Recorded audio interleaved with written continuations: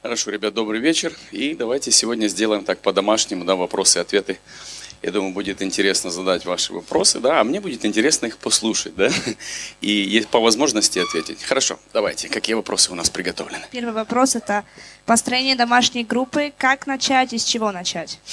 Хорошо, очень практичный вопрос. Самое первое, первое нужно определиться с тем, что ты хочешь. То есть неправильное начало домашней группы. Это человек, который толкает людей на действие. То есть он собирает группу и теперь говорит, а теперь давайте молиться. Это называется человек, который, как вам сказать, он не мотивирует, он людей заставляет. В этом случае группа будет неуспешной, потому что лидер должен показывать примером и вести, а не толкать людей что-то делать и корректировать, если они что-то делают неправильно. Это неправильный ход. Поэтому, чтобы начать успешную домашнюю группу, во-первых, нужно знать себя. Во-первых, нужно уже убедиться в том, что ты хочешь. Если ты просто, знаешь, на эмоциях люди загорелись, вокруг люди собрались, и теперь они что собрались на лидера, они ждут, как бы, что ты сделаешь какое-то движение, да? И вот а лидер, в свою очередь, если он не зрелый, не готовый, он разворачивается и говорит, так вы делаете. Так они не пришли сюда делать, они же у тебя в группе. И получается ответственность для движения на тебе. Мотивация должна быть на тебе. И поймите, люди больше вас чувствуют, чем слышат. И поэтому, когда вы собираете группу, лидер группы, служитель домашней ячейки должен быть очень серьезно духовно, он должен быть в молитве, он должен понимать, куда он двигается. И когда люди собираются вокруг такого человека, они буквально питаются его энергией. Понимаете, да, как в кавычках. То есть они перенимают этот дух, они вокруг него зажигаются.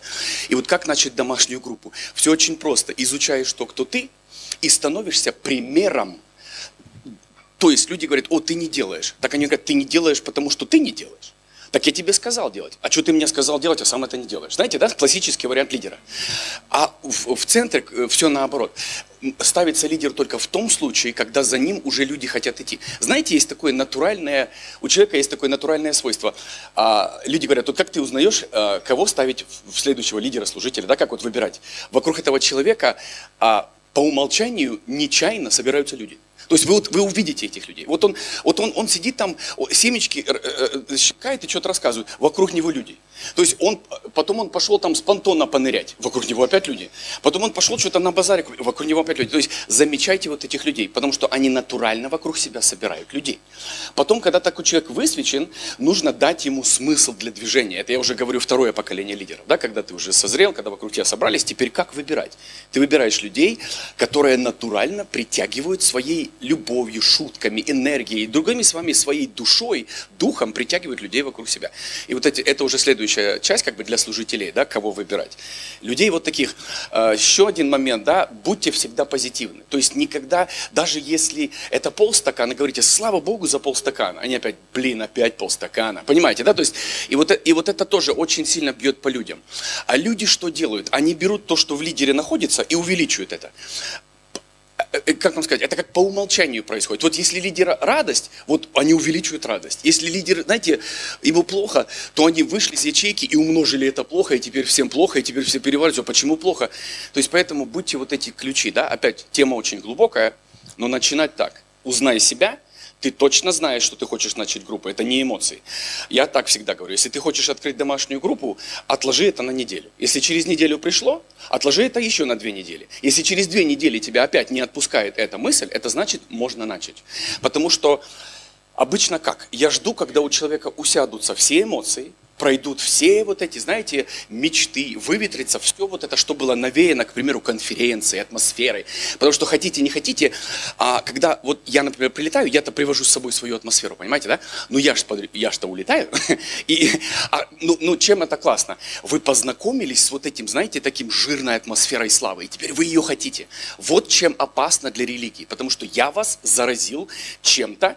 Это другими словами, это когда ты попробовал натуральный продукт, а потом тебе дают подделку. Знаете, да, ты укусил, а это не помидор, эта штука, она просто выглядит как помидор. И ты говоришь, нет, это не помидор. И вот почему дьявол так сильно воюет, чтобы, например, я не приехал или другие служители. Потому что мы привозим натуральный продукт, с которым, когда церковь познакомится, она другого уже не хочет. И вот почему, а ты думаешь, почему такая война вокруг этих конференций? Вот почему. Мы несем продукт, славу, вкус неба, запах неба. И люди, когда они это цепляют, да, они другого не хотят.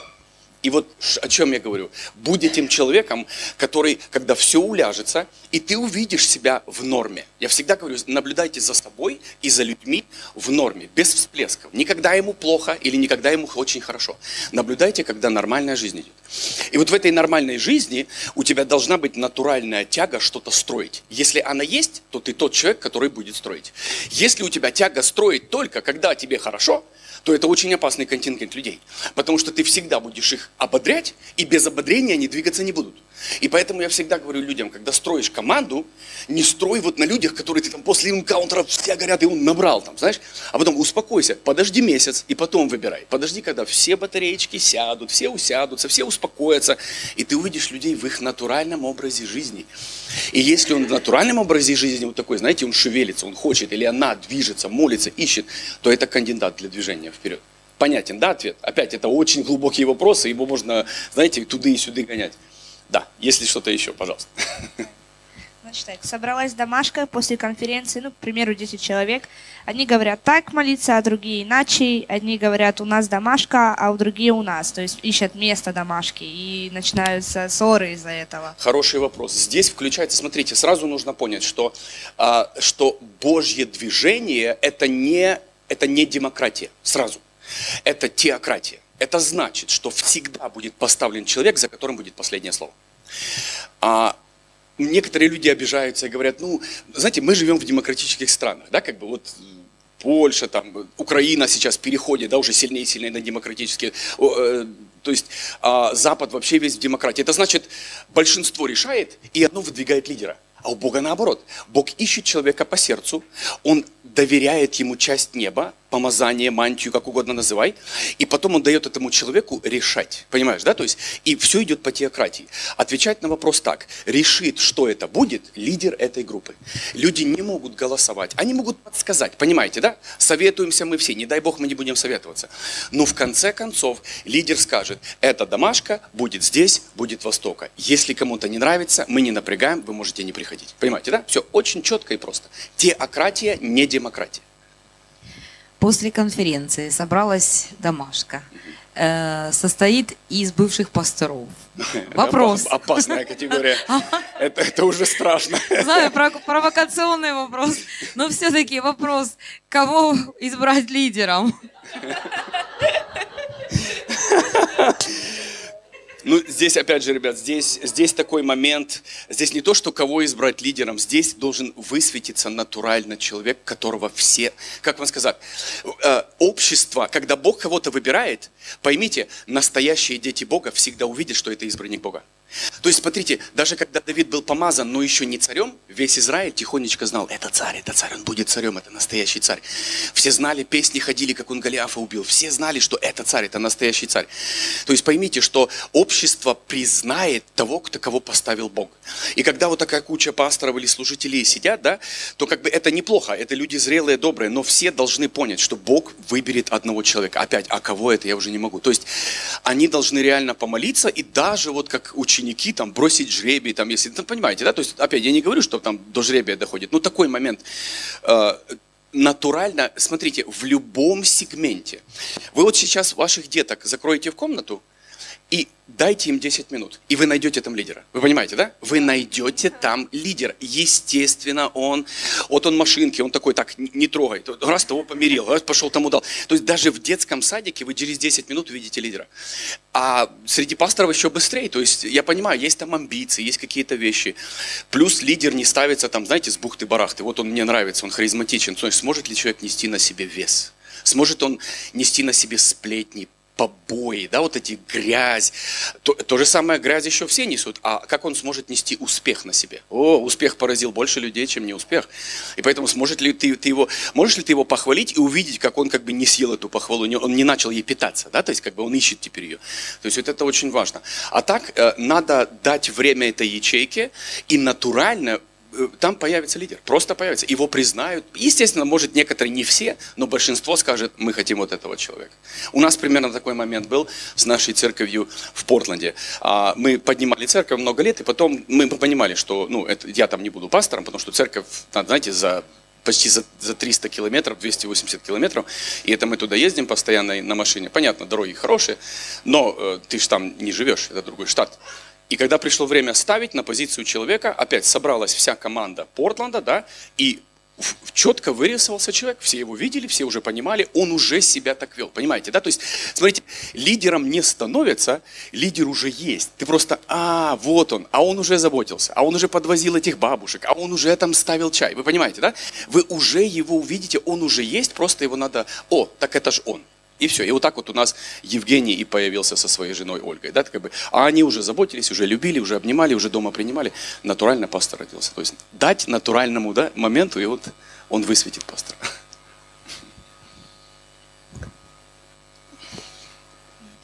Нужен ли пост, насколько он активен и как поститься? Пост – это хороший инструмент, но он не должен быть, как вам сказать, это не гаечный ключ на 10, который подходит ко всему. Это Бог должен, пост – это эксклюзивный момент, где Бог должен тебе сказать. Я знаю людей, которые чуть что в пост. Чуть что в пост. Пожалуйста, остановитесь, не делайте это. Пост, мне, сразу скажу, моя позиция, мне только Бог должен сказать в пост и подтвердить еще несколько раз. Второй момент, есть люди, которые манипулируют постом. Им что-то нужно достичь, они такие, так, вся команда, вся ячейка, мы идем в пост. Стоп. А может Бог может Бог и не говорил. Я заметил, что когда приходит действительно момент, неразрешенный вопрос, какие-то моменты, и я просто упираюсь в реальный тупик. Я говорю, Бог, что мне делать? И здесь четко Дух Святой такой, знаете, шепот, 3 дня пост. И мы берем с командой пост, и, естественно, Бог отвечает. Сразу скажу, что пост – это оружие очень редкого использования. Пожалуйста, не пренебрегайте, не употребляйте это постоянно, иначе пост потеряет просто силу, и все. И ты просто станешь человек, который просто раз в неделю голодает, знаешь, и все. Для меня пост это очень свято, и используется он только когда вот реально Бог тебя ведет, неразрешимый вопрос, и вот только так. Как формировать команду? Как выбрать тех верных твоих? Тоже хороший вопрос. Опять, есть люди натурально подходящие тебе. Вот смотрите, вы даже вот пойдете на работу в коллектив, да, например, и ты моментально в коллективе найдешь людей, которые симпатизируют тебе, ты симпатизируешь им. И всегда будут люди, которые вот просто, вот как ты его не ставь, да, углом, там, раком, боком, в сторону, он никак тебе, этот человек, не симпатизирует. Просто вы с ним не подходите, у вас мнение, то есть разное, у вас, знаете, как говорят, да, вот этот уровень мышления совершенно на других диапазонах.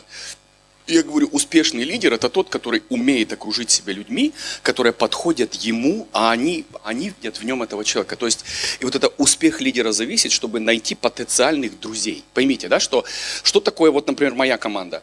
Это люди, с которыми я дружил, даже если бы не было церкви.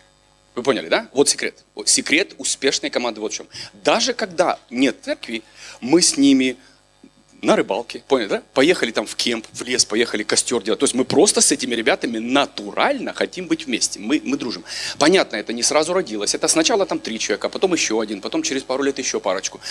Но именно такая команда сформировалась. И у меня есть такая мощная команда мужчин, да, с которыми мы просто, мы строим все вместе, там на кемп надо поехать, там в церкви ремонт сделать какой-то комнаты. Все четко. Только свистнул, все ребята, дай помогу. И мы уже, знаете, за много лет выучили друг друга. То есть успешная команда – это как можешь ли ты окружить себя не просто подчиненными, а друзьями. Поняли, да? Вот ключ к успешной команде. Друзья. И заметьте, вот сейчас у вас люди в вашу жизнь приходят, уходят, но отношения у вас, чьи у вас первые 10 текст-месседжей ваших друзей? Понимаете, да? И вот это в потенциале ваша команда. То есть вот эти первые 10 текстов в вашем телефоне, вот это и есть ваша команда, с которыми вы натурально, как дела, так классно, что снилось, там вот, слушай, мне сегодня плохо, помоги, помолись. То есть и вот это вот, и я окружил себя. Да, были люди, которые пришли, не вместились, и они натурально выпали. Понимаешь, да? Просто мы не сошлись. Это не говорит, что он не должен быть в церкви. Это говорит, что с моим холерическим характером, да, и с моим перфекционизмом этому человеку просто тяжело будет со мной. И я ему помог быть в команде человека, который, знаете, более такой покладистый, добрый, и он там ужился и нормально живет. Но у меня должен быть отряд воинов. Знаешь, как бы, то есть я свистнул, вот они все здесь стоят, понимаешь, да, то есть и с такими людьми, и им классно, они говорят, я не могу быть под лидером, который мусолит, и ничего решить не может. И команда такая собралась. Ты скажи, что делать, мы идем и делаем. И все, да. Поняли, да? Успех команды – это собрать вокруг себя друзей, с которыми ты и без церкви будешь дружить, знаешь, как бы советоваться и двигаться. Как начать настраивать личные отношения Личные отношения с людьми? с Богом? С Богом, это немножко другой вопрос. Здесь немножко нужно сначала немножко, может, надо внести коррекцию, потому что личные отношения с Богом, как настраивать? Я не знаю, как настраивать, я не знаю, как не настраивать. То есть, вы поймите, да? То есть, здесь как бы смотрите, когда ты идешь в глубину отношений с Богом, вот почему меня невозможно обидеть, обгадить, облить или наоборот там сильно захвалить. Потому что я никогда этим не питаюсь. Заметьте, что Бог должен стать вашим источником питания, да, и источником вашей разрядки. То есть, если мне плохо, я просто прихожу и ему говорю. Если мне хорошо, я ему говорю. То есть я с ним, смотрите, моя молитва, она даже не молитву напоминает. Она напоминает простой разговор двух друзей в машине, понимаете, да? То есть твои отношения с Богом должны войти в такую фазу, где ты просто едешь и говоришь: Иисус, мне так только что больно было, мне такую вещь сказали, пожалуйста, коснись мое сердце, исцели меня, пожалуйста. То есть и ты едешь в машине, просто как будто с другом в машине разговариваешь, да? То есть я скажу, что вот эти отношения, твои отношения должны: о Господи, я благодарю Тебя, пусть придет с вот этого просто в дружеские отношения. Отец, я люблю тебя, благослови. Иногда это просто 5 минут, да, как бы просто едешь, поговорил с ним, пообщался. То есть вот этот, и самое важное, держать вот этот контакт. Вы все духовные люди, вы знаете, когда контакт рвется, у тебя начинается в жизни хаос, ты принимаешь неправильные решения, мысли идут неправильные. И вот это самое главное для меня, утром настроить вот этот контакт с Богом, с Духом Святым, чтобы любое решение, которое я принимаю, Он одобрял внутри меня, понимаешь, да? То есть как бы любой момент, даже завхозный момент, какой-то домашний момент.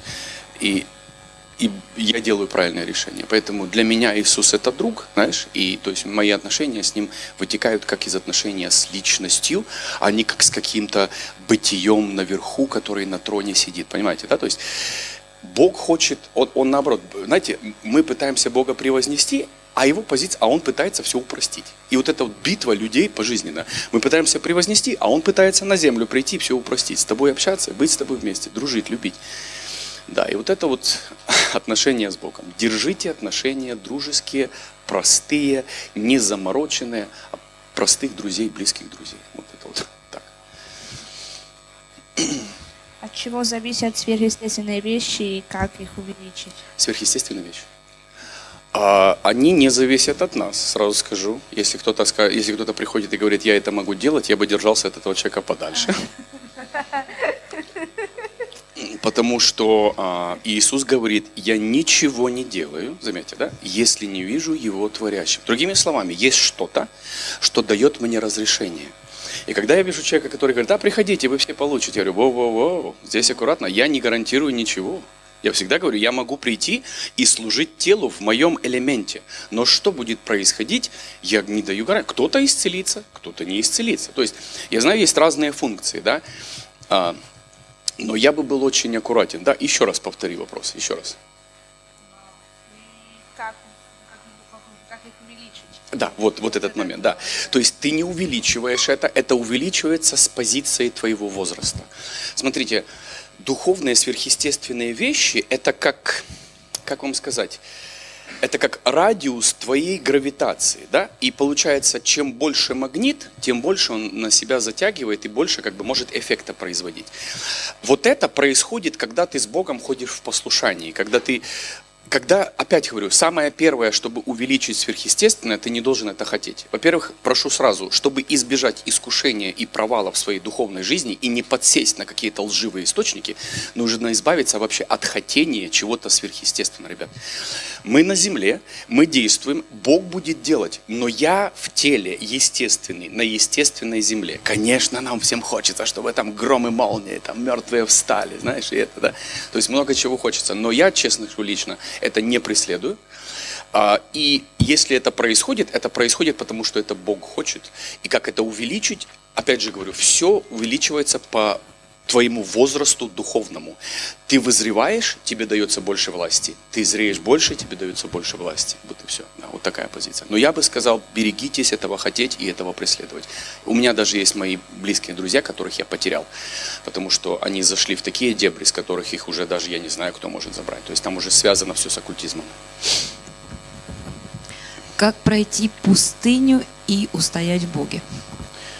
Пустыня, видишь, смотри, иногда, здесь надо быть очень аккуратным, потому что иногда пустыню мы сами себе устраиваем. Смотрите, каким моментом. Иногда Бог говорит тебе что-то сделать, ты или боишься, или ты даешь слабинку, и ты входишь в такую, знаете, в какое-то давление. И я говорю, один раз я Богу задал, говорю, Господь, почему я вот здесь? Говорит, потому что ты не слушаешь меня, то, что я хочу, то, что я говорю тебе сделать. Иногда есть вот эти искусственные пустыни, ребят, которые Бог тебе говорит, а ты просто не делаешь, или ты оттягиваешь, или ты боишься, да, сделать. Но если это пустыня настоящая, да, что такое пустыня? Пустыня – это место одиночества, место сухости, да, место, может быть, какой-то боли ты проходишь, решаешь какие-то моменты. Опять говорю, все зависит от того, насколько ты готов сдать экзамены. Пустыня у Иисуса была 40 дней, да, у Израиля должна быть 40 дней, но получилось 40 лет. И иногда мы можем, опять же говорю, пустыня затягивается, как у Израиля, только в том случае, когда мы не хотим идти в обетованную землю. Да? Вот Бог тебе говорит, делай это верой, это страшно. И ты отходишь назад. И что получается? Начинается атака, понимаешь, да? Начинается давление. И я видел больше людей, которые в пустынях, самосозданных пустынях, которые они из-за непослушания тому, что Бог говорит делать, или Он говорит идти, или начинать, или двигаться. И мы просто по страху делаем, начинается в жизни давление, начинается, то есть я вам честно говорю, когда Бог говорит идти, и ты не идешь, наверное, тяжелее идти против Бога, чем против дьявола. Поэтому есть две пустыни. Самосозданная и есть пустыня, которая от Бога. Пустыня от Бога, ты быстро ее пройдешь. Второй момент, в пустыне от Бога всегда есть начало, всегда есть конец. То есть это значит, что тебе дан какой-то определенный тест, который ты должен пройти. И вот как только ты его проходишь, как только ты сдаешь этот экзамен на верность, например, да, раз ты сдал этот экзамен, ты выдержал его, все, пустыня заканчивается. Плюс не вносите все в пустыню. Иногда это просто сезон такой, да, иногда это не пустыня, иногда это просто жизнь, раз что-то случилось, да. Я называю пустыней, это когда вот у меня просто закрывается небо, закрывается все, знаешь, и я попадаю в такой, знаете, как подвисаю и не понимаю, что сейчас происходит, Господи, что. И потом я начинаю с Духом Святым раскручивать этот клубок, да, и понимать, почему я здесь, что я сделал или что я не сделал, да. Ну так, примерно.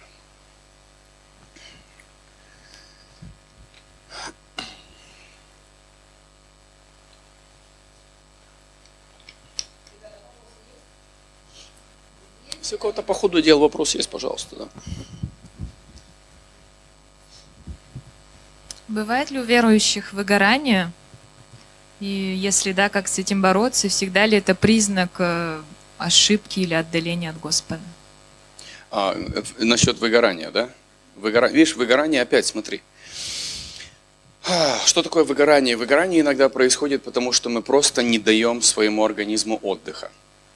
Мы берем на себя больше, чем Бог на нас ложит. Бог никогда в нашем пути не предназначил для нас выгорание. Я помню одно, я попадал в выгорание именно тогда, когда я начинал делать вещи, которые Бог меня не просил. К примеру, Бог мне сказал взять один город, а я пытаюсь взять два. Понимаете, да? Бог говорит мне создай одну группу, а я сейчас хочу на моем энтузиазме создать 10. То есть выгорание это повод, это, как вам сказать, это результат того, что я взял что-то, что я не могу нести. А у Бога Он не даст тебе что-то, что ты не можешь нести. Поэтому, когда люди говорят «сгораю», я говорю, значит, тебе нужно что-то оставить. Понимаете, да? То есть, что-то, из-за чего ты сгораешь. И мне говорят, вот из-за этого. Я говорю, оставь. А как же Бог? Я говорю, оставь. Я говорю, твоя жизнь дороже, твое нервное состояние, чем какая-то сфера, которую ты не тянешь.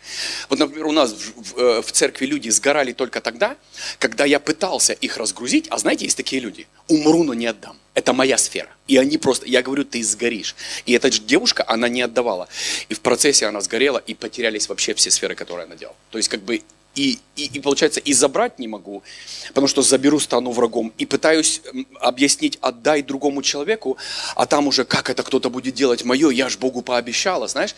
То есть она вошла в выгорание искусственным путем, она придумала себе служение, которое Бог ей не давал, и не захотела из него выйти, когда Бог уже другого человека предназначил. И поэтому, когда я вижу в людях выгорание, для меня это не Бог, для меня это что-то ты делаешь, что ты не должен делать. И все. Это значит, подумай, помолись и сделай шаг назад. Вот понятно, да, более-менее? Да? Какие у нас еще вопросы? Важность инкаунтера и можно ли обойтись без него? Опять смотрите, инкаунтер это, некоторые люди, знаете, делали без инкаунтера, ты ничего не сделаешь, а другая обочина, типа, зачем инкаунтер надо, и встреча с Богом, как бы, я с ним могу встретиться. Объясняю. Инкаунтер это, вот один пример одного человека мне так понравился, он говорит, это был уже человек в годах, он прошел инкаунтер. И он говорит, я здесь за 3 дня получил то, что я не получил в хождении с Богом за все 30 лет. Другими словами, поймите, без инкаунтера можно, но это растягивается на очень длинные годы. Понимаешь, да? Это, как тебе сказать, этот курс, что Бог делает? На инкаунтере Он помещает тебя, и Он в сжатые короткие периоды времени вычищает тебя, вымывает тебя руками опытных, скажем так, в кавычках, экспертов, да, и там работает Дух Святой, там команда молилась, и ты буквально попадаешь в это, да, как бы в это горнило, где Бог просто тебя переделывает, меняет, и ты за 3 дня получаешь такие вещи, которые ты никогда не получал. Ты на инкаунтере был? Был, да? Ну, тогда ты понимаешь, да, этот вопрос. То есть. И получается, что без инкаунтера можно, но это все затянется на очень долго. Может ли Бог разобраться с твоими всеми болями в сердце, непрощением, там, да? Может. Но это затянется, да, иногда на годы, да? А здесь раз в сжатые короткие периоды. Можешь ли ты сделать? Конечно, могу. То есть инкаунтер это ничего, что-то, чего ты не можешь достигнуть, да, в хождении с Богом. Просто там это все сжато, а так ты будешь это все делать растянуто, вот и все, да. Поэтому без инкаунтера можно, но я советую пройти. Почему бы и нет? А чего нам вообще бояться? Да, вот в принципе, в реальности, чем мне бояться? Если у меня какая-то зараза заскочила, да пусть она выйдет из меня. Я не собираюсь играть какие-то игры, я хочу освободиться. То есть вот так, да. А сейчас вот тут вопрос. Сейчас, секундочку. Нет. Окей. Здравствуйте, у меня вопрос такой. Алло, раз. Получается, расскажите, пожалуйста, о исцелениях Бога, да? Ну, вот, когда Бог, например, что-то исцеляет, и мы пытаемся, я по себе, помогать Богу, как бы, провозглашать это верой, то бишь исцеления как такового нету, да, вот сразу. Но я, получается, провозглашаю это, оно вроде как уходит болезнь, да, вроде бы, не? Но мгновенного нету исцеления. И вопрос заключается в том, нужно ли помогать Богу, или просто сказать, Бог, вот ты есть, ты либо не Бог, либо Бог. Ну, понимаете, да, вопрос? Опять, видишь, да, опять, смотри, к исцелению нужно подходить смотри, есть несколько видов исцеления. Есть одно исцеление, это называется чудотворение, это называется мгновенное исцеление, да?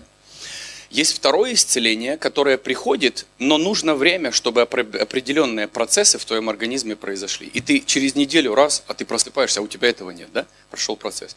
И есть исцеление, которое, оно тебе принадлежит, но оно во времени тебе еще не позволено его принять. То есть это значит, ты должен пройти определенные шаги перед тем, как Бог даст тебе исцеление. Да?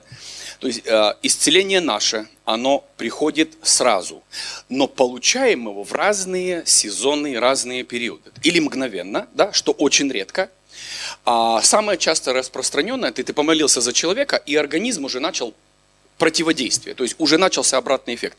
Кожа становится лучше, неделя за неделей, раз, и у человека пятна поисчезали, да, какие-то грыжи, там все поисчезало. То есть и вот у нас чаще всего такое, да. И также есть моменты, где ты помолился, я так говорю, если помолиться можно, иногда нужно дважды, иногда трижды. Но если после 3-го раза твоего провозглашения Бог, я прошу тебя, полного исцеления не происходит, просто успокойся насчет этого и все. Понимаешь, да? Исцеление не есть главный фактор в твоем движении и направлении к Богу, и все. То есть, как бы, да. Некоторые люди, знаешь, как они цепляются за исцеление, как за какое-то, я должен получить исцеление. Да ничего мы не должны. Ничего мы не должны. Некоторые из нас и не получат полного исцеления до конца. Поэтому надо просто успокоиться. Да. А вот здесь я тебе на этот вопрос не могу ответить. Если бы ответил, был бы уже Дух Святой.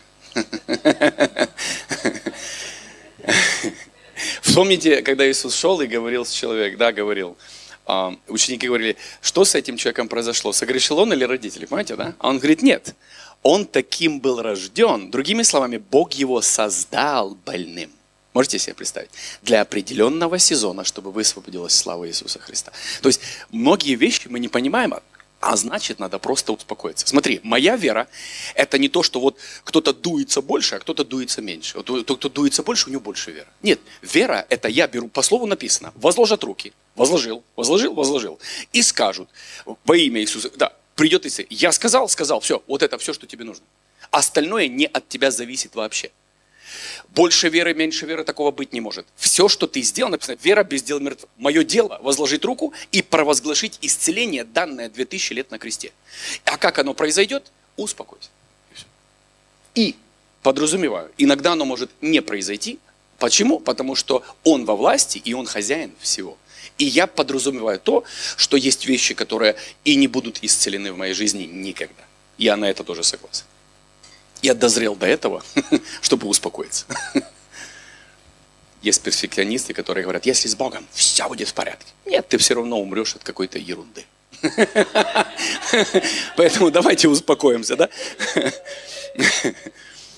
Давайте просто успокоимся. Вопрос из чата. Значит, женщина задает вопрос. В последнее время я слышу, что я должна принадлежать к поместной церкви. Но что делать, если вокруг ненормальные церкви, секты одни и так далее? Нет, во-первых, сам момент принадлежать к церкви уже говорит о том, кто подразумевает членство, так? Членства в Библии нет, ребят. Если кто-то из вас найдет членство в Библии, покажет мне, я сделаю членство в моей церкви. У Бога есть только семья. Поймите, членство только у партии и у наемников. У Бога семейные взаимоотношения. Кто такие, я не называю члены церкви, я называю части церкви, части тела Христа. Что можно назвать частью тела Христа? Все, кто задействованы в работе поместной церкви. Если ты сидишь, ты часть. С детками сидит часть, понимаете, да? То есть вот эта часть. Все остальное, член, что такое? Это номер на голове, да? Порядковый номер, и ты там даешь десятину и числишься. Поэтому сам вопрос уже неправильно подан. Мы уже часть церкви Христа, но мы можем стать частью семейной, да, поместного тела Христа, начав что-то делать. А вот это пусть выбросят с головы. Тебе не надо быть никаким членом, никакой поместной церкви, потому что это абсолютная ерунда. И все. Поэтому да, вот такой простой вопрос. Это, скорее всего, вопрос задан, наверное, человеком, которого заставляют стать членом какой-то церкви. Ты член церкви? Нет. А почему, Господи Боже? Нет, надо успокоиться. У Бога только семья. Еще вопрос продолжения. Давай. Я слушаю ваши проповеди уже давно, но церковь найти не могу. Что мне делать? Церковь найти не могу, да? Да. Ну опять, во-первых, церковь найти зачем? Бог говорит найти. Поймите, нас слушают массы людей. Докторов, физиков, учителей, которые находятся там, где церкви не может быть. И для них церковь какая? Вот церковь в онлайне, вот материал читать, вот связь с Богом. Понимаешь, да? Но смотрите, если Бог присоединяет тебя к поместной церкви, Он тебе эту дверь и откроет. Вы понимаете, да? Бог не насильник, Он сидит тебе, иди в церковь. Какую, Господи? Какую-нибудь? Да нет никакой. Да ты иди. Да нет, Господи. То есть, Бог же не издевается над нами. То есть, смотрите, у Бога все очень просто. Если Он куда-то меня направляет, Он показывает куда. Понимаете, да? Отец не издевается над детьми. Это значит, что этому человеку нужно просто или найти церковь, которая есть, да? Или успокоиться, или если действительно Бог ведет этого человека стать частью, переехать в какой-то город, где эта церковь есть, да? То есть поменять место жительства. У нас это сплошь и рядом. Люди меняют и штаты, и города, чтобы быть в движении Бога, и все. Или начать, да? Еще один вариант, да? Или начать свою домашнюю группу. Еще один вопрос. Как вы слышите голос Бога? Сразу скажу, ребят, это у всех людей по-разному. У всех людей по-разному. Во-первых, смотрите, первый момент, как я слышу голос Бога, это ты начинаешь спорить сам с собой. Это первое. Это самый распространенный, самый момент, который, вот только человек родился свыше, и вот так Бог начинает с ним разговаривать. Сейчас объясню немножко другие методы. Первый метод – это ты начинаешь своим голосом в своем сознании с собой разговаривать. То есть тебе приходит мысль. Вот как говорит Бог. Он говорит сложенной мыслью в твоей голове. То есть ты сидишь, и приходит мысль, бах, и ты понимаешь, надо ехать туда, сделать то-то, знаешь, такая сложенная мысль. Что такое мысль разложенная? Это которую я создаю. Я стою, вижу дорогу и думаю, вот сейчас сяду в машину, заведу машину, поеду. То есть, да, ты создаешь мысль. Будьте очень внимательны. Когда ты создаешь мысль, это мысль твоя. Ты с ней никогда спорить не будешь. Но когда говорит Бог, Бог говорит сложенной мыслью в твоем сознании, и ты тут такой, да нет, Господи. Из-за того, что я понимаю, что ты не идиот, окей? Это значит, что эта мысль не твоя, потому что твоя реакция на нее ненормальная. И вот первый младенческий метод разговора с Богом. Он говорит с тобой мыслями созданными, которые приходят в твое сознание, и ты понимаешь, что тебе нужно делать. То есть тебе мысль, она как... Кстати, дьявол то же самое делает. Он посылает созданную мысль. Искушение, да, или какие-то вещи. То есть, и ты такой, о Господи, что я об этом человеке подумал? Это ты не подумал. Это тебе дали созданную мысль. Просто скажи, дьявол, выветрись уже, я давно вырос из этого. И когда дьявол понял, что как бы я не ведусь уже на эти вещи, да, это, во-первых, смотри, ты никогда этого не подумал, потому что ты этого не думал. Тебе эту мысль подарили. А младенцы во Христе что делают? Берут эту мысль дьявола, подаренную, и молятся, Господи, очисть мои мозги, Господи, я опять такое подумал. Да не ты это думал. Просто распознай, мысль подарили. Тебе просто нужно распознать, так, дьявол, я этого не думаю, я этого абсолютно не хочу. А раз она, конечно, мне пришла созданная, у тебя есть вариант, отречься от нее или принять ее. Я отрекаюсь от этой мысли, все. И несколько раз ты будешь отрекаться от вот такого потока мыслей, дьявол перестанет этим методом больше пользоваться. Он поймет, что ты победил. Вернемся назад. Тем самым моментом действует Дух Святой. Он дает тебе вот эти мысли царства, мысли любви, мысли заботы. Он вкладывает созданную мысль. И вот первый момент я понимаю, что вот это хочет Бог, да? То есть вот так я распознаю язык Бога. Я получаю мысль и говорю, о, класс, я понимаю, это созданная мысль, это не моя, Дух Святой хочет, и я иду и подчиняюсь и делаю, да? Следующий метод уже людей немножко повзрослей. Это когда Бог говорит тебе образами и чувствами. То есть, объясняю, когда я чуть-чуть подрос, когда Бог мне что-то хочет, Он вкладывает в меня свою любовь, свои эмоции, свои чувства.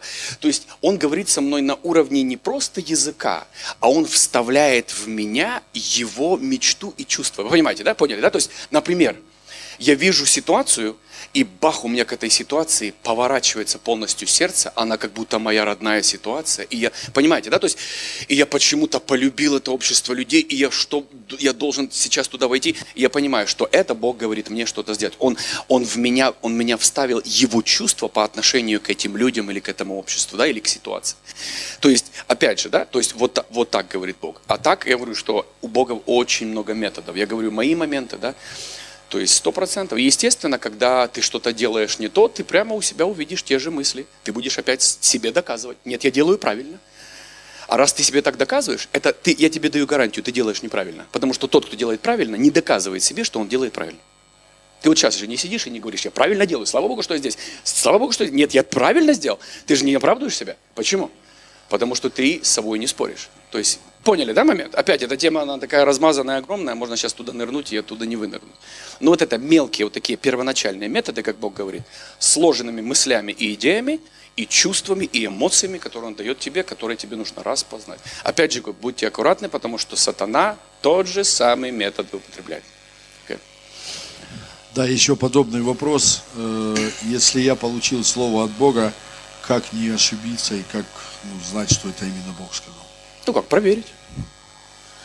Проверить. Опять, смотрите, во-первых, как я узнаю, что это слово от Бога? Я его откладываю. Я никогда, слушайте сюда, я это хочу сейчас сделать железобетонным, никогда не слушаю, если слово было один раз из одного источника и никогда не подтверждается. Любая идея, любая мечта, любое открытие двери Бога, что бы Бог ни делал, я знаю, как дьявол умеет обманывать людей. Я это откладываю и замыкаю. Когда оно, повторяю, приходит ко мне через 2 недели из какого-то другого источника, пришел ко мне человек и, например, сон рассказал, Андрей, мне снился сон, вот такой, вот такой, вот такой. Он не знает, о чем сон, а я знаю, это подтверждение того, что я отложил. Я что делаю? Откладываю. Я откладываю до тех пор, пока я уже не могу откладывать. Вы понимаете, да? То есть, как я слушаю, Бог не обидится. Сразу предупреждаю, Бог не обидится. Бог наоборот, Он ищет людей, которые не будут играть с Ним в игры. Вот будешь 30 раз делать сухая трава и мокрая кожа, и наоборот, пока ты не будешь убежден. И будешь и врага слушать, как он будет. То есть, ты будешь все эти методы использовать, пока ты не убедишься. Бог же, в конце концов, хочет знать, хочет дать тебе позицию, что ты уверен, что это Бог. А представь, когда ты уверен, что это Бог, ты горы свернешь. Вы понимаете, да? И вот моя позиция – убедиться, что это Бог. Сразу скажу, ответ на этот вопрос. Как узнать? Отложить. Если это не вернется, или это просто были эмоции, вы заметите, ты проснешься утром и скажешь, какая ерунда мне вчера в голову пришла. Ты просто это вытряснул с головы и пошел. А если бы ты сделал это, понимаете, да? Инвестировал туда уже вещи, закрутил какие-то вещи, потом ты уже и назад выйти не можешь. Ты уже попался в собственный капкан. Как узнать? Отложить. И откладывать до тех пор, пока оно просто сядет на тебя, и Бог скажет, а теперь мы будем делать. Я говорю, все, Господь, теперь знаю, что это ты. Вот так, методом втыка. Вопрос, касающийся группы предподготовки вступления в завет. Люди задают вопрос, сколько длится предподготовка. Пока люди не дозреют в подготовку. Первое, это муж и жена, готовые идти. Мы не берем мужчину одного, и мы не берем женщину. Мы на этом так обожглись, я больше не собираюсь. Почему мы это делаем? Потому что дальше, когда вы начнете двигаться по сети женской и сети мужской, заметьте, первая проблема, на чем попадаются все пасторы. Женщины, а у женщин мужчины. И вот это первое, что мы решаем при самом начале. Это значит, что я сижу здесь, я никогда с женщиной не остаюсь один в комнате, никогда не консультирую женщин, никогда со звонками не беру. Всегда или присутствует моя жена, или у нас в церкви автоматически все перенаправляется в женскую сеть. Потому что я мужик, женщине мне на уши, знаете, как легко лапшу навешать? Потому что я нифига не понимаю. Мне кажется, что это все правда. Моя жена рядом сидит и говорит, ты что, поверил этой хрени? Моя жена насквозь видит, что это все фонарь. А в другой момент пришла ко мне женщина, а Света говорит, да не слушай, это гормоны, говорит, завтра уже будет все по-другому. Раз все, женщина уже по-другому. Света мне говорит, я же тебе говорила. А я такой уже готов был сорваться для помощи. Поймите, что мужчина никогда не способен понять в реальности женщину. Никогда. Женщина женщину запросто. Запросто, понимаешь? И поэтому о чем я говорю? Как создается домашняя группа? Мужчины служат мужчинам, женщины женщинам. Изначально начинается только вот такая пара, да? Вот мы берем этих людей, да? И мы... Потом получается что? Образовывается, естественно, растет домашняя группа, да? И вот когда примерно набирается от 10 человек и больше, вот я считаю, что это то, что я могу уже взять на себя и начать тренировать. Как вот вы были, да, как бы вот. То есть это значит, мы эту группу уже можем взять. Поймите, семья, о чем я говорю. Это не потому, что я злой, а потому, что у меня времени не хватает. Я хочу готовить только солдат. И вот это минимальный момент, который я могу допустить. Мужчина и женщина в одной мечте, в одном ведении, где дьявол не залезет, где она служит женщинам, он мужчинам, у них одна группа, и вот мы начинаем тренировать, да, как бы практиковать вещи, и они постепенно входят, и потом уже приходит завет, как правило. Да? Опять же, Бог может двигаться, поймите, и через женщин, и через мужчин. Я просто говорю, мы в завете этого не делаем. Понимаете, да? То есть у Бога также есть наше понимание. И у нас были две церкви, в самом начале две церкви, где были женщины. Они закончились крахом, ребят, сразу скажу. Да, потому что женщина сама по себе не выдержала давления, и одна, скажу так, соскочила по рельсам сексуальных вещей, а другая просто в депрессию попала, ее раздавила, она не смогла. То есть, и эти две церкви закончились крахом, ребят. Почему? Я просто не хочу больше этого в своей жизни допустить. Поэтому мы уже начинаем.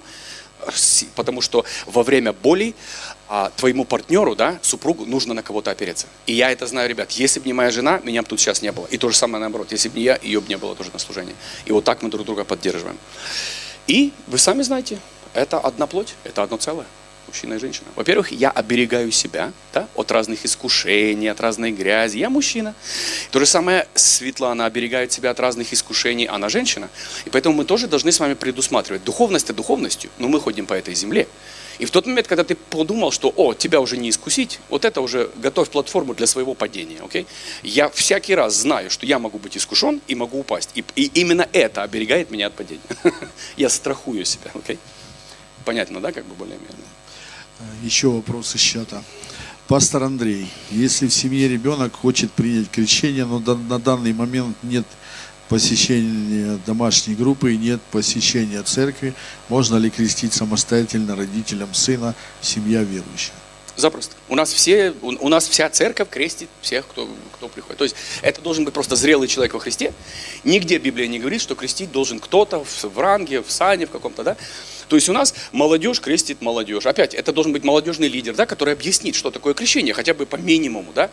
Но опять у нас церковь преподает крещение мужчины, женщины, женщинам, лидеры, да. То есть абсолютно запросто во имя, да, нашего Господа крестишь и все. Потому что если этот момент пропустить, потом можно потерять. Знаешь? Да. Лучше не упустить. Когда горит сердце, лучше преподать крещение. Еще вопрос, конкретно спрашивают, какие необходимо исполнить конкретно критерии, чтобы из предподготовки в подготовку перейти. Опять же, повторяю, мужчина и женщина в одной мечте, в одной цели. Люди, которые любят Бога и друг друга охраняют, покрывают и защищают.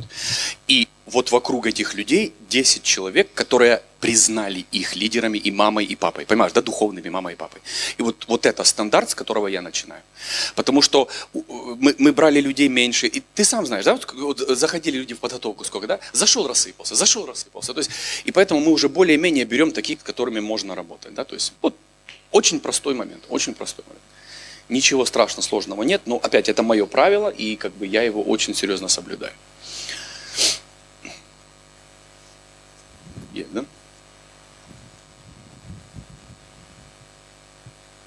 Уже почти час проговорили. Вау. Я так смотрю, время так быстро летит. У меня такой вопрос. Начинаю молиться, и бывает раз хватает 50 минут, чтобы меня полностью накрыло, и я продолжаю молиться. А бывает, полчаса уже проходит, я вообще ничего не чувствую. Хорошо, дай я тебе объясню такую вещь. Я не молюсь, чтобы получить, я молюсь, чтобы отдать.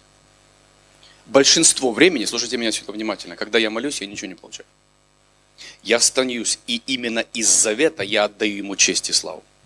Я дозрел до того, что мне больше не надо вкусняшки и гусиная кожа. Пожалуйста, я понимаю, ты еще младенец и во Христе и так растешь, я понимаю тебя, но, пожалуйста, пойми одно, что если не пришло что-то, Бог не отвернулся от тебя.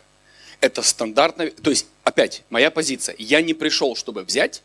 Если что-то на меня коснулось, Бог, слава Богу, не коснулось, вообще не интересует. Почему? Потому что вот этот час, я сейчас промолюсь на языках, я поклонюсь моему Богу.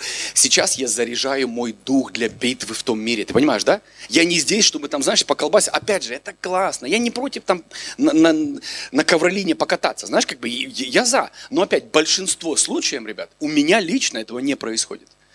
Понял, да? Да. Поэтому пойми, я здесь, чтобы сейчас поклониться моему отцу, и если ничего не произойдет, все нормально. Не переживай. Да, хороший вопрос. Потому что многие люди, знаешь, у нас тоже, они такие: Андрей, меня Бог уже не касался уже неделю. Я говорю, он говорит, наверное, я что-то наделал. А я говорю, а что ты наделал? Он говорит, да я ничего не наделал, я вот сейчас сижу и придумаю, что я сделал. Я говорю, Дух Святой никогда не играется с тобой. Дух Святой сразу тебе скажет, если ты ошибся. Если ты сидишь и придумаешь, Господи, что я сделал, ничего ты не сделал. Успокойся. Да, и все.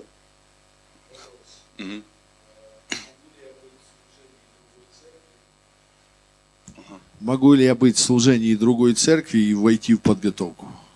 Нет.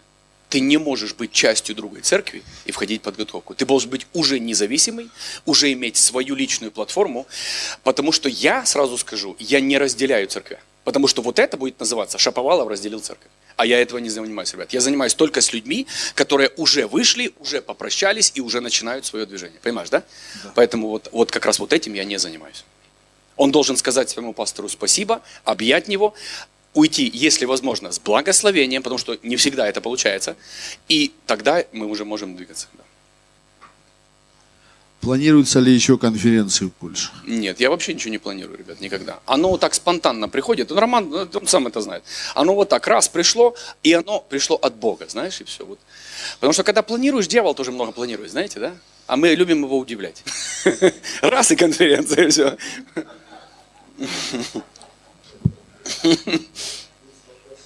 Пока нет, ответить на этот вопрос, пока нет планов на конференцию.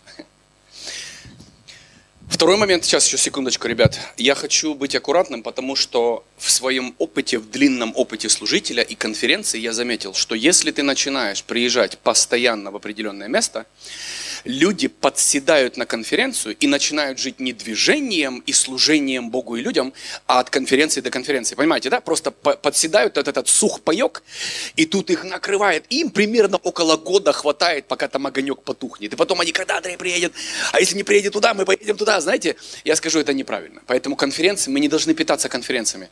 Конференция, она приходит и делает удар, и делает свою активацию, да?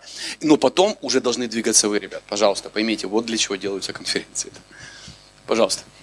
Такой простой вопрос. Как распознать, куда тебя Бог влечет, в какие сферы, в какое служение, звание, призвание, и как делать шаги? Хорошо. Один очень хороший вопрос. У Бога есть серьезный момент, где Он тебя никогда не заставит делать то, что ты уже не делаешь. И вот здесь внимание. Ни одного человека в Библии вы не найдете, который был призван и уже это не делал. Слушайте, Давид чем убил Голиафа? Тем, с чем он ходил каждый день. Как он был одет? Как он был одет каждый день. Когда ты берешь Иосифа, что Иосифа было дано? Ничего. У него что было? Толкование снов. Он что-то начал другое делать? Нет. Он только через толкование снов вошел в свою позицию. Поэтому для меня больше вопрос, что сейчас тебя влечет, что сейчас тобою движет, потому что Бог не даст тебе ничего, Он уже тебе все дал. Смотрите, в совершенстве Бога в нас уже все вложено. Вы понимаете, да? Это значит, мне ничего не надо сверху. Например, когда я к Богу пришел и говорю: Бог, у меня нет ничего. Он говорит: ты умеешь хорошо говорить. Я говорю: это все? Он говорит: все. Вы понимаете, да? То есть все. И я ничего.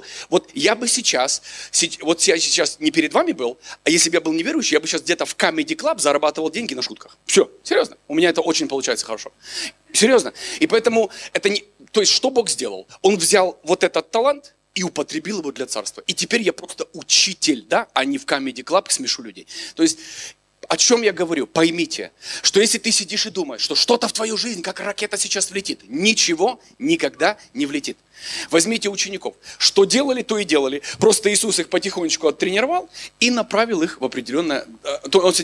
Что он сказал? Ты ловец, да, рыбы, а сейчас будешь кем? Ловцом человека. Понял, да?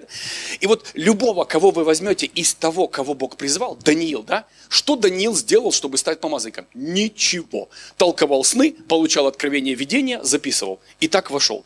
И любого, кого вы сейчас возьмете мне, вот из Библии, да, из Ветхого Завета, Авраам, Моисей, никто не делал чего-то экстра приходящего в его жизнь. Вот кем был, тем и был. Вот у тебя, Моисей, что в руке? Ну, палка. Вот этой палкой и положишь весь Египет. Понимаете, да? И он этой палкой весь Египет и разровнял. И поэтому вопрос больше к тебе так. Что уже в тебе? Что уже тебя влечет? К чему предрасположена твоя душа, твои эмоции? Что ты видишь? Что тебе снится? Понимаешь, да? Вот на эти вопросы ответишь, ты поймешь, куда тебе двигаться. Вот и все. Поймите, в Боге, ребят, поймите, в Боге все очень просто. Это мы все усложняем. В Боге все очень просто. К примеру, вот на барабанах сидит, потому что это было, это есть, это хочется, это мечта. Понимаешь, да? И вот просто Бог берет тебя, и Он просто берет тебя. Вот ты сны папе толковал, а сейчас сны фараону толкуешь. Понимаешь, да? Вот ты там где-то в клубе играл, сейчас ты раз и в церкви играешь. То есть вот так Бог перемещает. Вы понимаете, да? Ты вот льва и медведя своей прощой поражал, а сейчас вот этого Голиафа убьешь. И все. И он говорит: вот сейчас что ты шутки в подъезде рассказывал пацанам, а сейчас будешь этим же оружием ложить нацию для Христа. Вот и все. Понимаете, да? Ну реально, ребят, реально. Что Бог делает? Он просто просто что Он делает? Он в этот талант дает свое помазание. Понимаете, да? И оно становится живым. Там он где-то бухтел, а тут оно живым становится. Это слово, оно теперь не шутка, оно оживляет людей. И вот это, что является тем, кто я. Понятно более-менее, да? То есть, да, но опять, если я тебе отвечу на этот вопрос, я Дух Святой. Да. И поэтому я не могу на ваши, вот именно эти вопросы ответить. Вам нужно пойти в тайную комнату, войти именно в очень глубокое отношение с Ним и просто задать Ему вопрос: кто я? И в спокойствии ты это увидишь. Ты просто увидишь. Если ты душепопечитель, ты уже это делаешь. Если ты любишь накрывать на столы, ты уже это делаешь. Если ты любишь играть, ты уже это делаешь. Просто что Бог делает? Он просто дышит на это. Он вдохнул, и оно теперь работает для Иисуса Христа. такой ответ. Ну, по крайней мере, это то, что я вижу. То есть тех людей, всех, кто окружен мною, они именно так все активировались. Просто естественная вещь стала теперь сверхъестественной. Все. Вот и все. Бах, в нее отдохнули. Есть ли еще вопрос? Есть. Давай. Могут ли дети принимать участие в причастии из какого возраста? У нас все принимают. А как только может его голова понять, что это кровь и плоть, как только мама может объяснить, объясняю, ребят, потому что религия очень сильно сделала табу. А нам с вами необходимо, чтобы наши дети были с причастием крови. Ребят, это не привилегия, это необходимость. Это как прививка от заразы, которая вот сейчас вот в духе происходит. И что происходит? Смотрите, мы берем это из, помните, пасхального агнца. Скажите мне, в доме, вот это, смотрите, давайте сейчас вернемся так в историю, возвращаемся в историю. Иисус преломил хлеб и раздал вино. Он сказал, я агнец.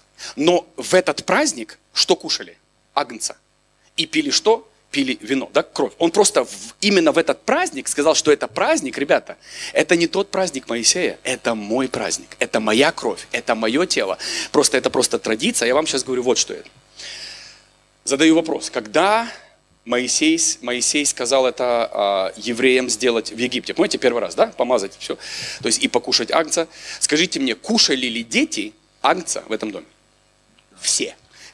Бог заповедал, все от малого до великого должны прикоснуться к этому. И вот это ответ. Моя позиция такая. Я это только, смотри, я не выбираю, я отдаю это родителям. Я говорю, если вы способны вот этой девочке маленькой объяснить, знаешь ли ты, что это? Знаешь. И если она способна понять и принять, пусть принимает. Я говорю, чем раньше, тем лучше. И это не привилегия, это необходимость. Вот и все. Вот это моя позиция преломления. Отлично. Еще один вопрос касаемо поста. Как правильно входить в большие 7-10 дней пост и что делать во время поста? Но опять, что делать во время поста? Во время поста ты как раз ничего и не делаешь. То есть вот это же есть, да, ты не смотришь телевизор. То есть пост это не просто я отложил кусок еды, да, как бы, и там что-то там, да. То есть это естественно, это интересный вопрос. Я в посте делаю то, для чего этот пост я сделал. Ты понимаешь, да? То есть, если я сделал этот пост для прорыва, я ищу прорыва. Я в слове, я с Богом. То есть, наоборот, я убираю все вот эти привилегии, прелести этой пищи, да, и всего для определенной цены, чтобы положить ее, чтобы получить или ответ, или что ты ищешь от Бога, да? Поэтому, как там еще было, да, и как правильно войти, да, или выйти, или что там, да, было, как там еще? Как правильно входить и что делать во время поста? Правильно входить, опять же я говорю, что лучше, я не советую людям сразу резко все бросать. Например, когда у меня в понедельник пост, я в субботу уже начинаю себя подготавливать, понимаете, да? Потому что если ты резко, а у нас, как у христиан, он нажирается, там, знаете, до отвала, и потом что? И потом он болеет, понимаешь, да? Это что? Это... Да, и он просто в понедельник он больной и отравленный, знаешь, тем, что он натворил в воскресенье. Нет, я наоборот, я себя подготавливаю, потому что потом, когда я проснусь, мне очень легко это делать, да? Да, входить, я считаю, нужно очень постепенно, медленно и наоборот сбавлять свои порции, а не нагружать себя. Да, и что делать? Делать то, для чего ты этот пост делаешь. А если у тебя нечего делать, тогда его не надо брать. Должен ли пастор работать или церковь должна платить ему зарплату? Опять говорю, очень хороший вопрос. И у нас так, я так скажу, когда пастор еще пастор домашней группы, зарплата не нужна. Но как только церковь превращается в организм и организацию, пастор должен быть на зарплате, ребят. Это одно из правил завета. Мы очень умоляем всю команду понять, что пастор не сможет. Вот вы же слушаете меня, это же все, вам же нравится откровение, к примеру, да? А вы знаете, что если бы я работал, вы ничего бы этого не получали. У вас бы были рожки до ножки, да какие-то повтор каких-то пастырей. Это значит, ребят, мне нужно от 6 до 8 часов в день думать, молиться, писать, стирать, писать опять. Вы понимаете, да? Это целый процесс. А еще попробуй выдай что-то, что уже не говорили. Это шедевр. А шедевры создаются иногда неделями, ребят. Вот у меня в процессе, например, 8-9 тем прямо сейчас в процессе. Это значит, я к ним прихожу, возвращаюсь к другой теме, иду к третьей теме. А это значит, что если у меня нет свободного времени, люди никогда не будут питаться. То есть и для церкви лучше высвободить священника для того, чтобы он только этим и занимался, да? И чтобы действительно в Доме Божьем была пища, люди росли, люди наслаждались, люди от него эту энергию получали, да? Поэтому, да, сначала меня взяли на полное служение, моя жена еще работала, и потом через год и ее взяли, потому что она была задействована и домашние группы, и энкаунтеры, и прославление, то есть она уже просто не выдерживала, и ее тоже сняли. Сначала это было минимально, сначала счета покрыть, а потом, естественно, как церковь подросла, да, был дан уже нормальный, адекватный, как бы, да, зарплата. Да, пожалуйста. По-моему, не включенный микрофон. Откровение получаешь за секунду, а потом вот ходишь, размышляешь, и ты не можешь его рассказать, вот. Как вот это вот научиться. Это талант уже, ребят. Вот мне, знаете, какое самое первое люди со мной говорят? Говорят, мы знаем, что ты говоришь, но мы никогда не слышали, чтобы так кто-то выложил, сложил это все. Понимаешь, да? То есть ты взял все мои мысли и разложил их вот так. А вот это, ребят, уже талант, сразу скажу, да? То есть как бы это не просто ты на улице это не зацепишь, это талант и время. То есть у меня, например, я вижу мысль, и я могу ее не усложнить, мой талант упростить. И вот ее раз и съели, да? Например, если усложняю, то мне этих людей тяжело слушать. Талант проповедника – это взять сложную мысль и упростить ее от в детском саде детки поймут, знаешь? Да, дети 12 лет поймут. Поэтому здесь уже я не могу, это уже практика, это уже надо понимать. Во-первых, смотри, я как служитель знаю, какой продукт я хочу донести. Это значит, что мне нужно уже как бы подготовить, что ты же не просто хочешь, смотри, вот стоит торт, а ты знаешь, я сейчас могу разобрать этот торт на составные, да? Сахар, там, мука, там, да, то есть я же не могу в этом состоянии просто людям принести сахар и муку, просто кинуть, да, и вот от тебя зависит сделать торт, понимаешь, да, взять вот это, и я не укусили, и говорю, так я это знаю, как кто этот торт сделал, понимаете, да, то есть талант выпечь торт из ингредиентов, которые у всех дома есть, а вот выпечь, это уже талант. И поэтому добро пожаловать. Здесь уже, наверное, работает больше не навык, а, наверное, работает больше талант. Знаешь, как способно. Вот, и вы знаете, да, есть пекари или люди, которые пекут торты талантливые, а есть просто ляп-тяп и что-то там валяется на тарелке. Да? Да, то есть тут уже разговор подачи.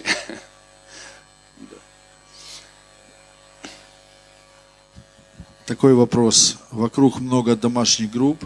Бог побуждает меня начать. Мы вышли, и Бог побуждает начать меня домашнюю группу. Вот. Как правильно, какую цель я правильно должен поставить, чтобы не вляпаться? Ну, опять, во-первых, цель должен поставить уже он, этот человек. То есть, если я ему говорю, какую поставить цель, тогда зачем ему начинать эту группу? Вы понимаете, да? Изначально, если Бог меня присылает построить дом, у меня уже есть проект. Я же не приезжаю и говорю, а теперь кто-нибудь скажите мне, что строить, как строить? То есть, я уже приезжаю строить, вы понимаете, да? То есть, и вот этому человеку нужно понять, и не я ему должен говорить, а что он на своей земле хочет достичь в конце концов, да? Во-первых, если он говорит, я хочу, чтобы здесь было что-то живое и огненное, вот он должен стать этим человеком. Он должен стать частью огня, частью жизни, и потом, опять же, на огонек начнут собираться. И если он лидер, призванный Богом, вокруг него, естественно, соберутся люди. Хочет он или нет. Всегда соберутся люди. Поэтому вот так, да. То есть он должен от Бога получить эту цель. Если я буду говорить цель, то, извините меня, зачем тогда эти группы открывать, знаешь? Пастор Андрей, сколько времени нужно перепроверять ответы на поставленные знамения перед Богом, если ты уже получил ответ? Интересно мнение именно ваше. Не знаю, я опять же говорю, ребят, очень просто. Я минимум 3 раза, я ставлю, поймите, я человек очень честный. Я ставлю знамения, которые нечаянно сбыться не могут. Первое. Обычно как люди делают? Когда он хочет, он ставит знамение, вот завтра выйдет солнце. Конечно, завтра выйдет солнце. Вы понимаете, да? То есть, поймите, я наоборот, я говорю все наоборот. Почему? Потому что изначально у меня хотелка мертвая, и я, честно, добавлять в свое служение еще чего-то не хочу. Мне хватит до конца моей жизни всего, что я делаю. Да? И получается, что если Бог что-то хочет, то я буду ставить знамение, которое только Богом выполнимо. Да? То есть, и понятно, да, то есть, знамение ставится, и как перепроверяется? Я говорю, минимум 3 раза, ребят, минимум. Для меня даже два подтверждения, это не подтверждение, потому что нечаянно может произойти. Минимум 3 раза, плюс из разных источников, и только над этой мыслью или словом я начинаю задумываться. Не принимаю решение, а это я уже говорю, так, это от Бога, и это требует моего внимания. Понятно, да? Примерно тот же самый ответ на предыдущий вопрос тоже. У меня вопрос. Вы как пастор своим лидерам даете темы на домашние группы или они сами ищут эти темы у Бога? Нет, это побочка старых движений. Я не даю темы. Во-первых, у меня лидером и не станет тот человек, у которого уже нет. Понимаете, да? Нет тем, нет мыслей, нет мечты. То есть, а если я даю, тогда я могу поставить кого угодно, просто мой конспект разослал всем. Знаешь, как вот в старых церквях было, да, в харизматических поначалу, пастор вообще никому не доверяет, и он просто всем отсылает одну и ту же проповедь, и все говорят одно и то же. Я считаю, что это зомбяшник, ребят, я не верю в это. Плюс, поймите, каждая домашняя группа у нас, она носит абсолютно другой характер, потому что наши домашние группы сконцентрированы по сферам. Это или детям, или молодежи, или пророческая группа, или молитвенная группа, или ходатайственная группа. То есть есть разные много направлений, где лидер должен иметь свое откровение для своей группы людей. Я этого откровения не имею, потому что я не ходатай. Я молитвенник, но я не ходатай. Ходатай – это который спит и молится. Понимаете, да? То есть это функция, это невозможно придумать. И поэтому, вот, например, у нас Светлана, да, Светлана Ильницкая, она от ходатай.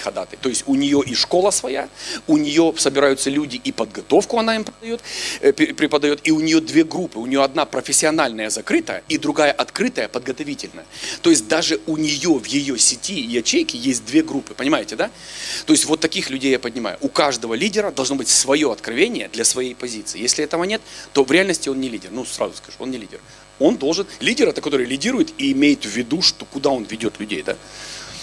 Просто я знаю, что в церквях очень много людей, которые хотят начать домашнюю группу, но боятся, что у них не хватит словарного запаса или тем, и вообще, что там говорить. Опять, если у человека есть Бог и есть огонь, словарного запаса не надо, потому что каждый день ты проходишь что-то. И вот просто нужно научиться говорить об этом честно, открыто, да, Вот ты ячейков раз в неделю. Представь, сколько за неделю ты прошел. И уроков, и ошибок, и каких-то моментов. И я всегда учу лидеров так. Я говорю, ты неделю прожил? Говорю, записывай моменты и потом составляй это в тему и преподавай вот эти вещи. То есть не надо ничего высасывать из пальца. Просто поговори о том, что происходит, и уже будет целая тема для разговора, да, и для молитвы. То есть вот так примерно, да. У меня еще один вопрос. Как засвидетельствовать неверующему человеку о Христе и привести его к покаянию? С чего надо начать? Что нужно делать? Первое, надо начать, Бог ли тебе говорит это делать.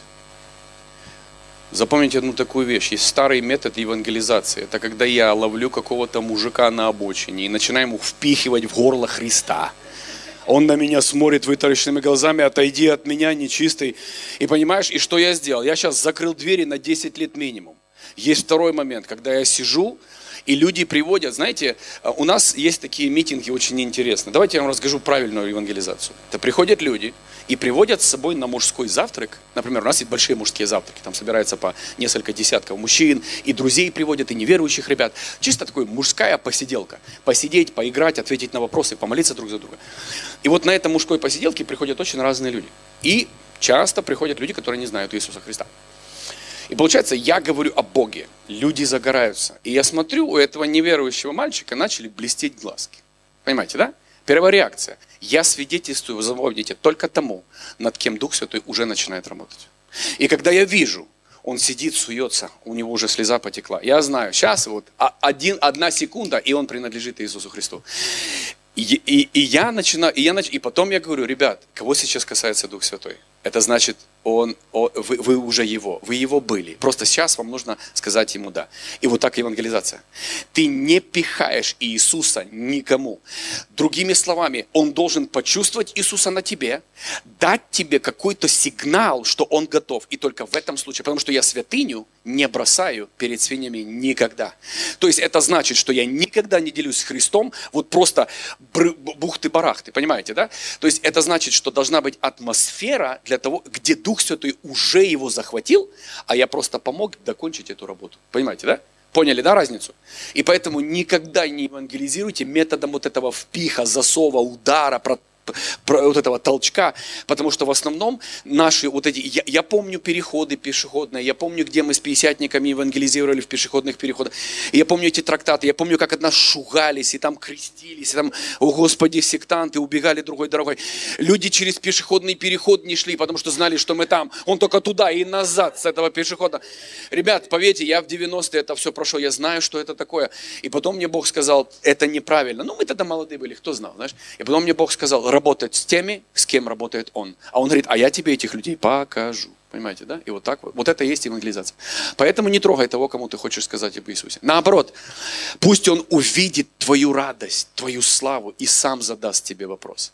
А что это? Вот в этом случае тебе дано разрешение евангелизировать. Поняли, да? Должна быть вот этот фидбэк, назад вот эта реакция.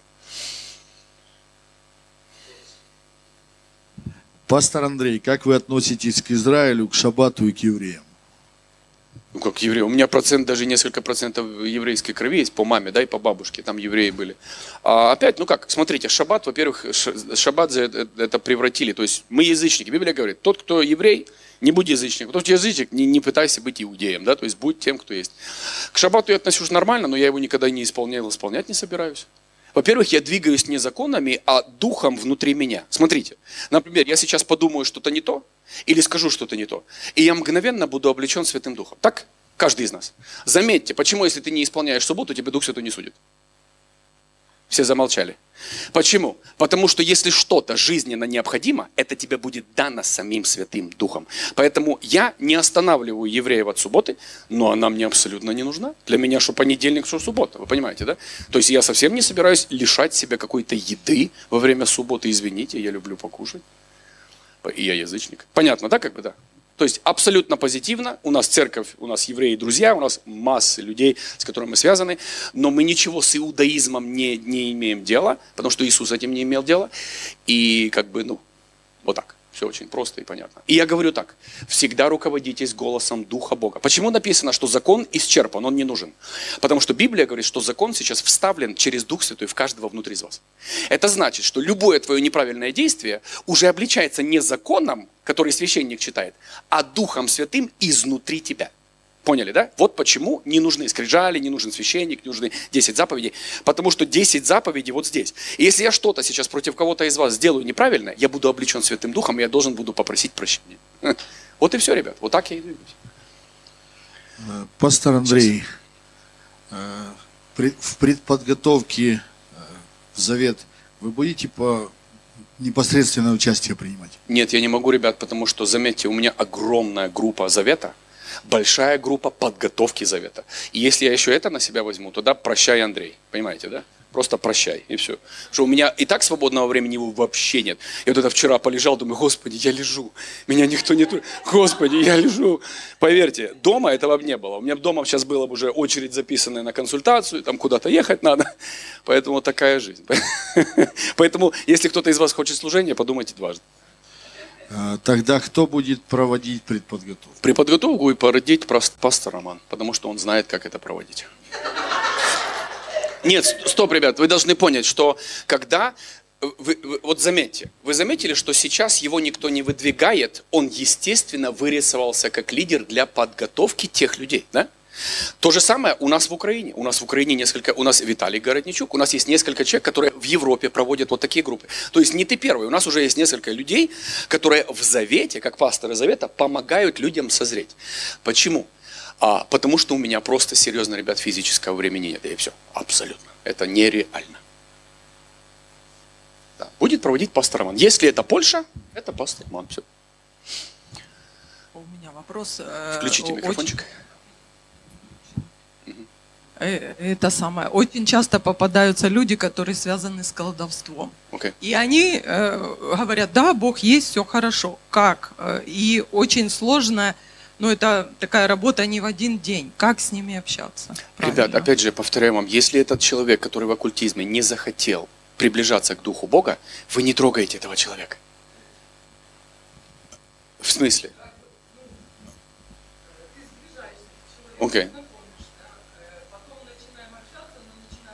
Мгм. Мгм. Ну да. И они как бы и к Богу, и туда. Тогда позвольте, смотри, твое дело, самое главное, познакомить ее с Духом Святым. Просто сказать, ты знаешь, что есть вот Дух Святой, есть Бог. Вот слейся с Ним и смотрите, ведь если ее... Вы знаете, что я заметил, как Бог делает? Он иногда младенцев не заставляет делать то, что нам нельзя. Вы заметили, да? Вот иногда она еще и то делает, и ты думаешь, ну как Бог не обличает? А Бог с младенцами совершенно по-другому поступает. Он потихонечку ведет, и потом Он ей в одно время даст в сердце такую вещь, а теперь оставь это. И для нее это станет противно, неприятно. То есть дай процессу, но говори. Говори, что Дух Святой, это ему неприятно. И если ты хочешь узнать, если неприятно, познакомься с ним. И когда ты познакомишься с ним, ты это почувствуешь, что колдовство и оккультизм для Духа Святого неприемлемо. И все. И это не надо даже говорить, она сама это почувствует. И все. У нас так были люди, сами и карты откладывали, все выкидывали, сжигали. Да, потому что уже как бы доросли до этого сами. Да, а говорить бесполезно. Человек такое существо, пока он сам, знаешь, как бы оно изнутри не начнет его мотивировать, он это делать не будет. Да, опять, работа Духа Святого, познакомить с Духом Святым, приблизить. Просто обнять, помолиться, сказать, Дух Святой, войди, коснись, пусть у нее будут твои истины, а не истины этого мира, да, или ложь этого мира. Да. Могу ли я сама принимать причастие дома? Могу ли я использовать вино во время причастия? И с каким интервалом можно принимать причастие на домашней группе? А сразу скажу, что советую не принимать вино вообще, 100% виноградный сок, так как это могут и дети принимать, и подростки. Второе, у тебя, если, как у нас, у славян, есть в ДНК наклонность к алкоголизму. И вы знаете, и поверьте, я туда сейчас не хочу идти. Это значит, что может интервал участиться между преломлениями, и потом у тебя будет не преломление, а выпивка и закуска. Okay. Я так скажу, я принимаю преломление каждый день утром во время молитвы. Это у меня каждый день. Я принимаю кусочек мацы, знаете, маца продается, да, вот этот сухой еврейский хлеб и чистый виноградный сок. И все, мне хватает, я принял, и все. А интервал не важен, тебе нужно это сделать в день, раз в день. Минимум раз в день, и все. То есть, это у нас вся церковь делает. Сами люди делают. У нас в пятницу, естественно, это каждую пятницу люди приходят. Но дома все, это у нас как закон церкви. Все принимают преломление с утра в молитве вместе с Богом. Да, и вино не советую. Сразу говорю, лучше отложите это ради блага искушения и ради спокойствия людей вокруг тебя. Да. Нет, чай не советую. Если ничего нет, просто можно воду. У нас на энкаунтере иногда просто не бывает, и просто молимся, принимаем просто воду и хлеб, и все. Да. Но советую чистый виноградный сок, 100%. Это именно то, что... Да. Как расти в церкви? Что? Как расти в церкви? Это естественный процесс, ты рост не можешь натянуть. Как физический рост. Вот ты мне спросишь, как физически вырасти? Как я тебе помогу вырасти? Скажу, делай упражнения, приседай. Ребят, это естественный процесс. Это что? Это значит что? Ты с Богом. Две вещи, которые мотивируют духовный рост. Слово Бога и личное хождение с Ним, откровение, разговор с Ним. Вот и все. Понимаешь, да? И вот так растешь. Но рост невозможно, ребят, ускорить. То есть это естественный процесс хождения с Богом. Все ли люди в церкви должны занимать какое-либо служение или просто приходить по воскресеньям? Абсолютно нет. У нас, смотрите, у нас в церкви есть категория людей, и она не маленькая, которая просто, вот смотрите, он бизнесмен, он служит финансами. У нас есть такие люди. И в воскресенье он просто отдыхает. Понимаешь, да? То есть его служение, но он переводит на счет, он поддерживает, там, например, Украину, он сейчас поддерживает Украину. То есть и вот такие люди. Я так скажу, что нет. И толкать людей нельзя. Люди должны сами быть активированы Богом в атмосфере, и они сами туда захотят естественно идти. Вы поняли, да? Если человек туда естественно не идет, и его ничего не судит, это значит, ему туда и не надо, ребят. То есть поймите, что есть категория людей, которые просто ходили за Иисусом, слушали Его и вот так, и все. Поймите, некоторые люди говорят, все должны быть. Нет, не все. Не все абсолютно. У нас есть категория людей, которые вот просто вот, они вот так. Поэтому да. Но я скажу так, если ты ходишь с Богом, если ты призван для чего-то, ты просто сидеть 5 лет на лавочке не сможешь. Ты вырастешь и естественно захочешь что-то делать. Естественно. Я говорю, сиди, пока оно само тебя там не заведет. И потом люди активируются, и все. И потом, пастор, чем могу помочь? Все, засиделся, уже хочу что-то делать. Все, и мы даем человеку. Да. Обязанность, да. Просмотр молитв других людей может ли расширить словарный запас своей молитвы? Может, абсолютно. Словарный запас расширяет чтение книг, просмотр каких-то вещей. Молитвы, естественно, если человек там 3 буквами, 3 словами не молится, знаете, есть молитвы такие, они упрощенный вариант, то там словарь не это. Я так скажу, словарный запас лучше пополнять хорошими христианскими книгами. Вот это вот я советую, да. Просто и не слушать, а читать. Потому что когда ты читаешь, это слово, оно регистрируется у тебя в сознании, да. С местописаниями также, только Библию читать, да? Ну да, как ты еще местописание возьмешь? Ну как, смотри, если, например, когда я на беговой дорожке, я слушаю Библию, я не могу читать. Я не могу бежать и читать. Поэтому да, иногда есть вещи. Когда я дома, я читаю, а когда, например, когда в спортзале, то я слушаю. У меня аудио тоже Библия. Есть разница читать Библию и слушать ее? Нет никакой разницы. Ты должен ей питаться. А просто читать ее. Если ты просто читаешь Библию, лучше не читать. Понимаешь, да? Но когда ты говоришь, Господь, я хочу знать твой фундамент, на чем я буду строить. Потому что пойми, не только ты будешь двигаться с этого фундамента, потом ты будешь людей учить и помогать с этого фундамента, и нам всем абсолютно необходимо знать этот фундамент. Потому что религия, заметили, как манипулирует, да? Она тебе кусочек стиха говорит, кусочек не говорит. И ты раз, а те, кто знают Библию, они знают, что сейчас тебя лапшу на уши вешают. Поэтому знать Библию хорошо, даже для себя, чтобы знать фундамент, на котором ты строишь. Да. Еще во время молитвы от чего зависит приход слов от Духа Святого? Нет, от твоих эмоций, от твоего выражения. Чаще всего, ребят, даже слова не надо. Бог видит твое сердце, или твою боль, и твою радость. Просто ты должен дать Ему это время. А как оно будет? В тишине, в слезах, в радости. Поймите, Бог настолько велик, Ему слова твои не надо. Наш вот этот знаете, кривой русский, знаете, да, или кривой польский. Вы думаете, Ему надо? Он видит твое сердце, Он видит всю глубину твоего естества как человека внутри, и Он понимает тебя. Слова не имеют значения. Все? У кого еще есть вопрос?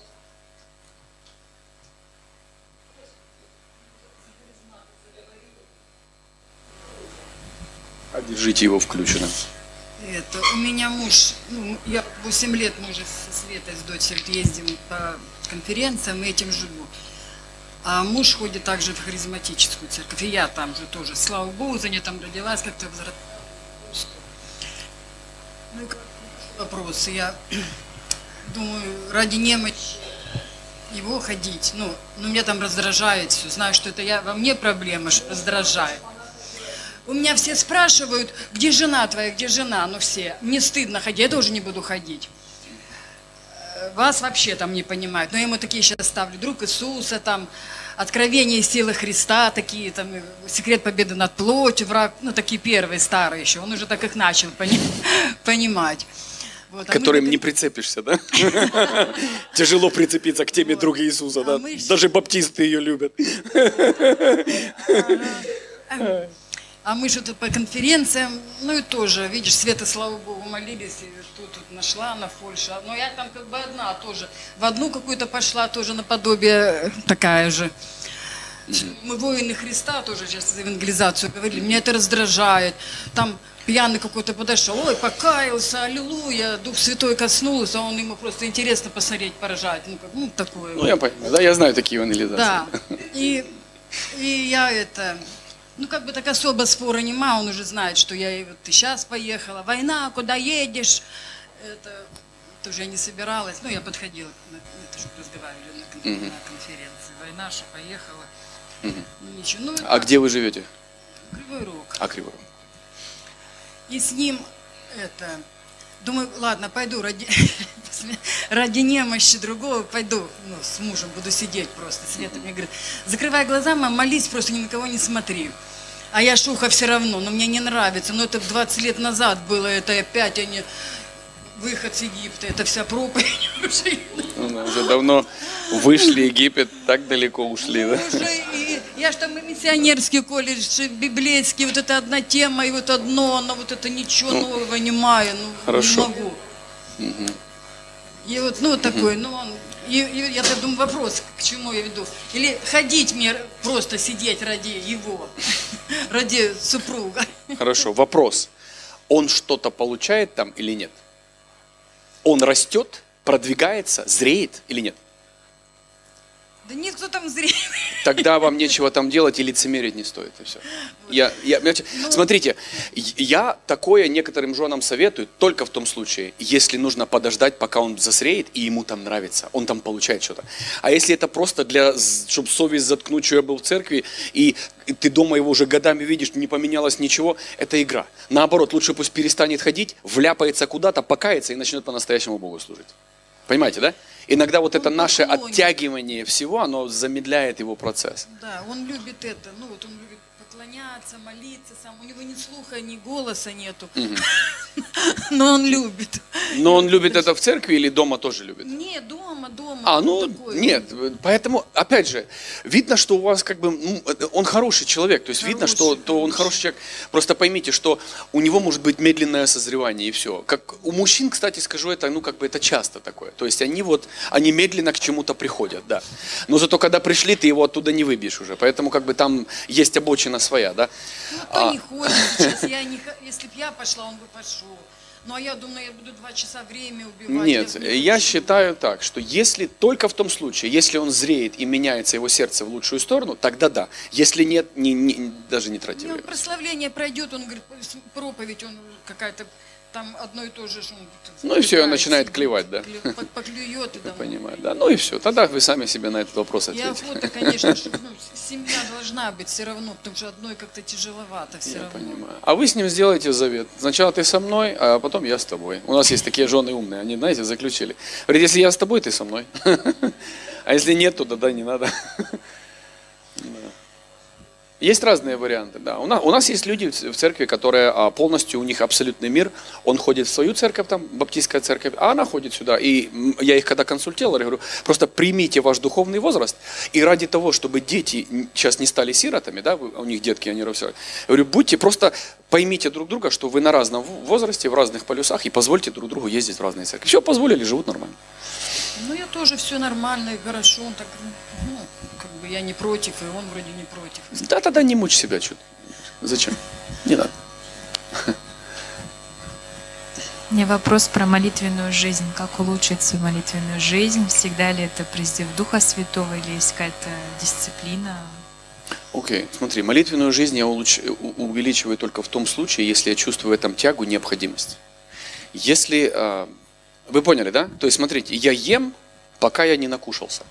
Я не хочу увеличивать свой рацион, понимаешь, да? То есть у всего увеличения должна быть причина. То есть зачем мне увеличить рост? Это первое. Тебя туда Дух Святой влечет, да?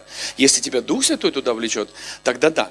Если это совесть, тогда совесть нужно заткнуть. Потому что, знаете, иногда часто люди говорят, меня тянет молиться. А иногда тянет молиться тебя не Дух Святой, а твоя совесть, которая не исцелена, не очищена. Она просто говорит так, молись. А зачем?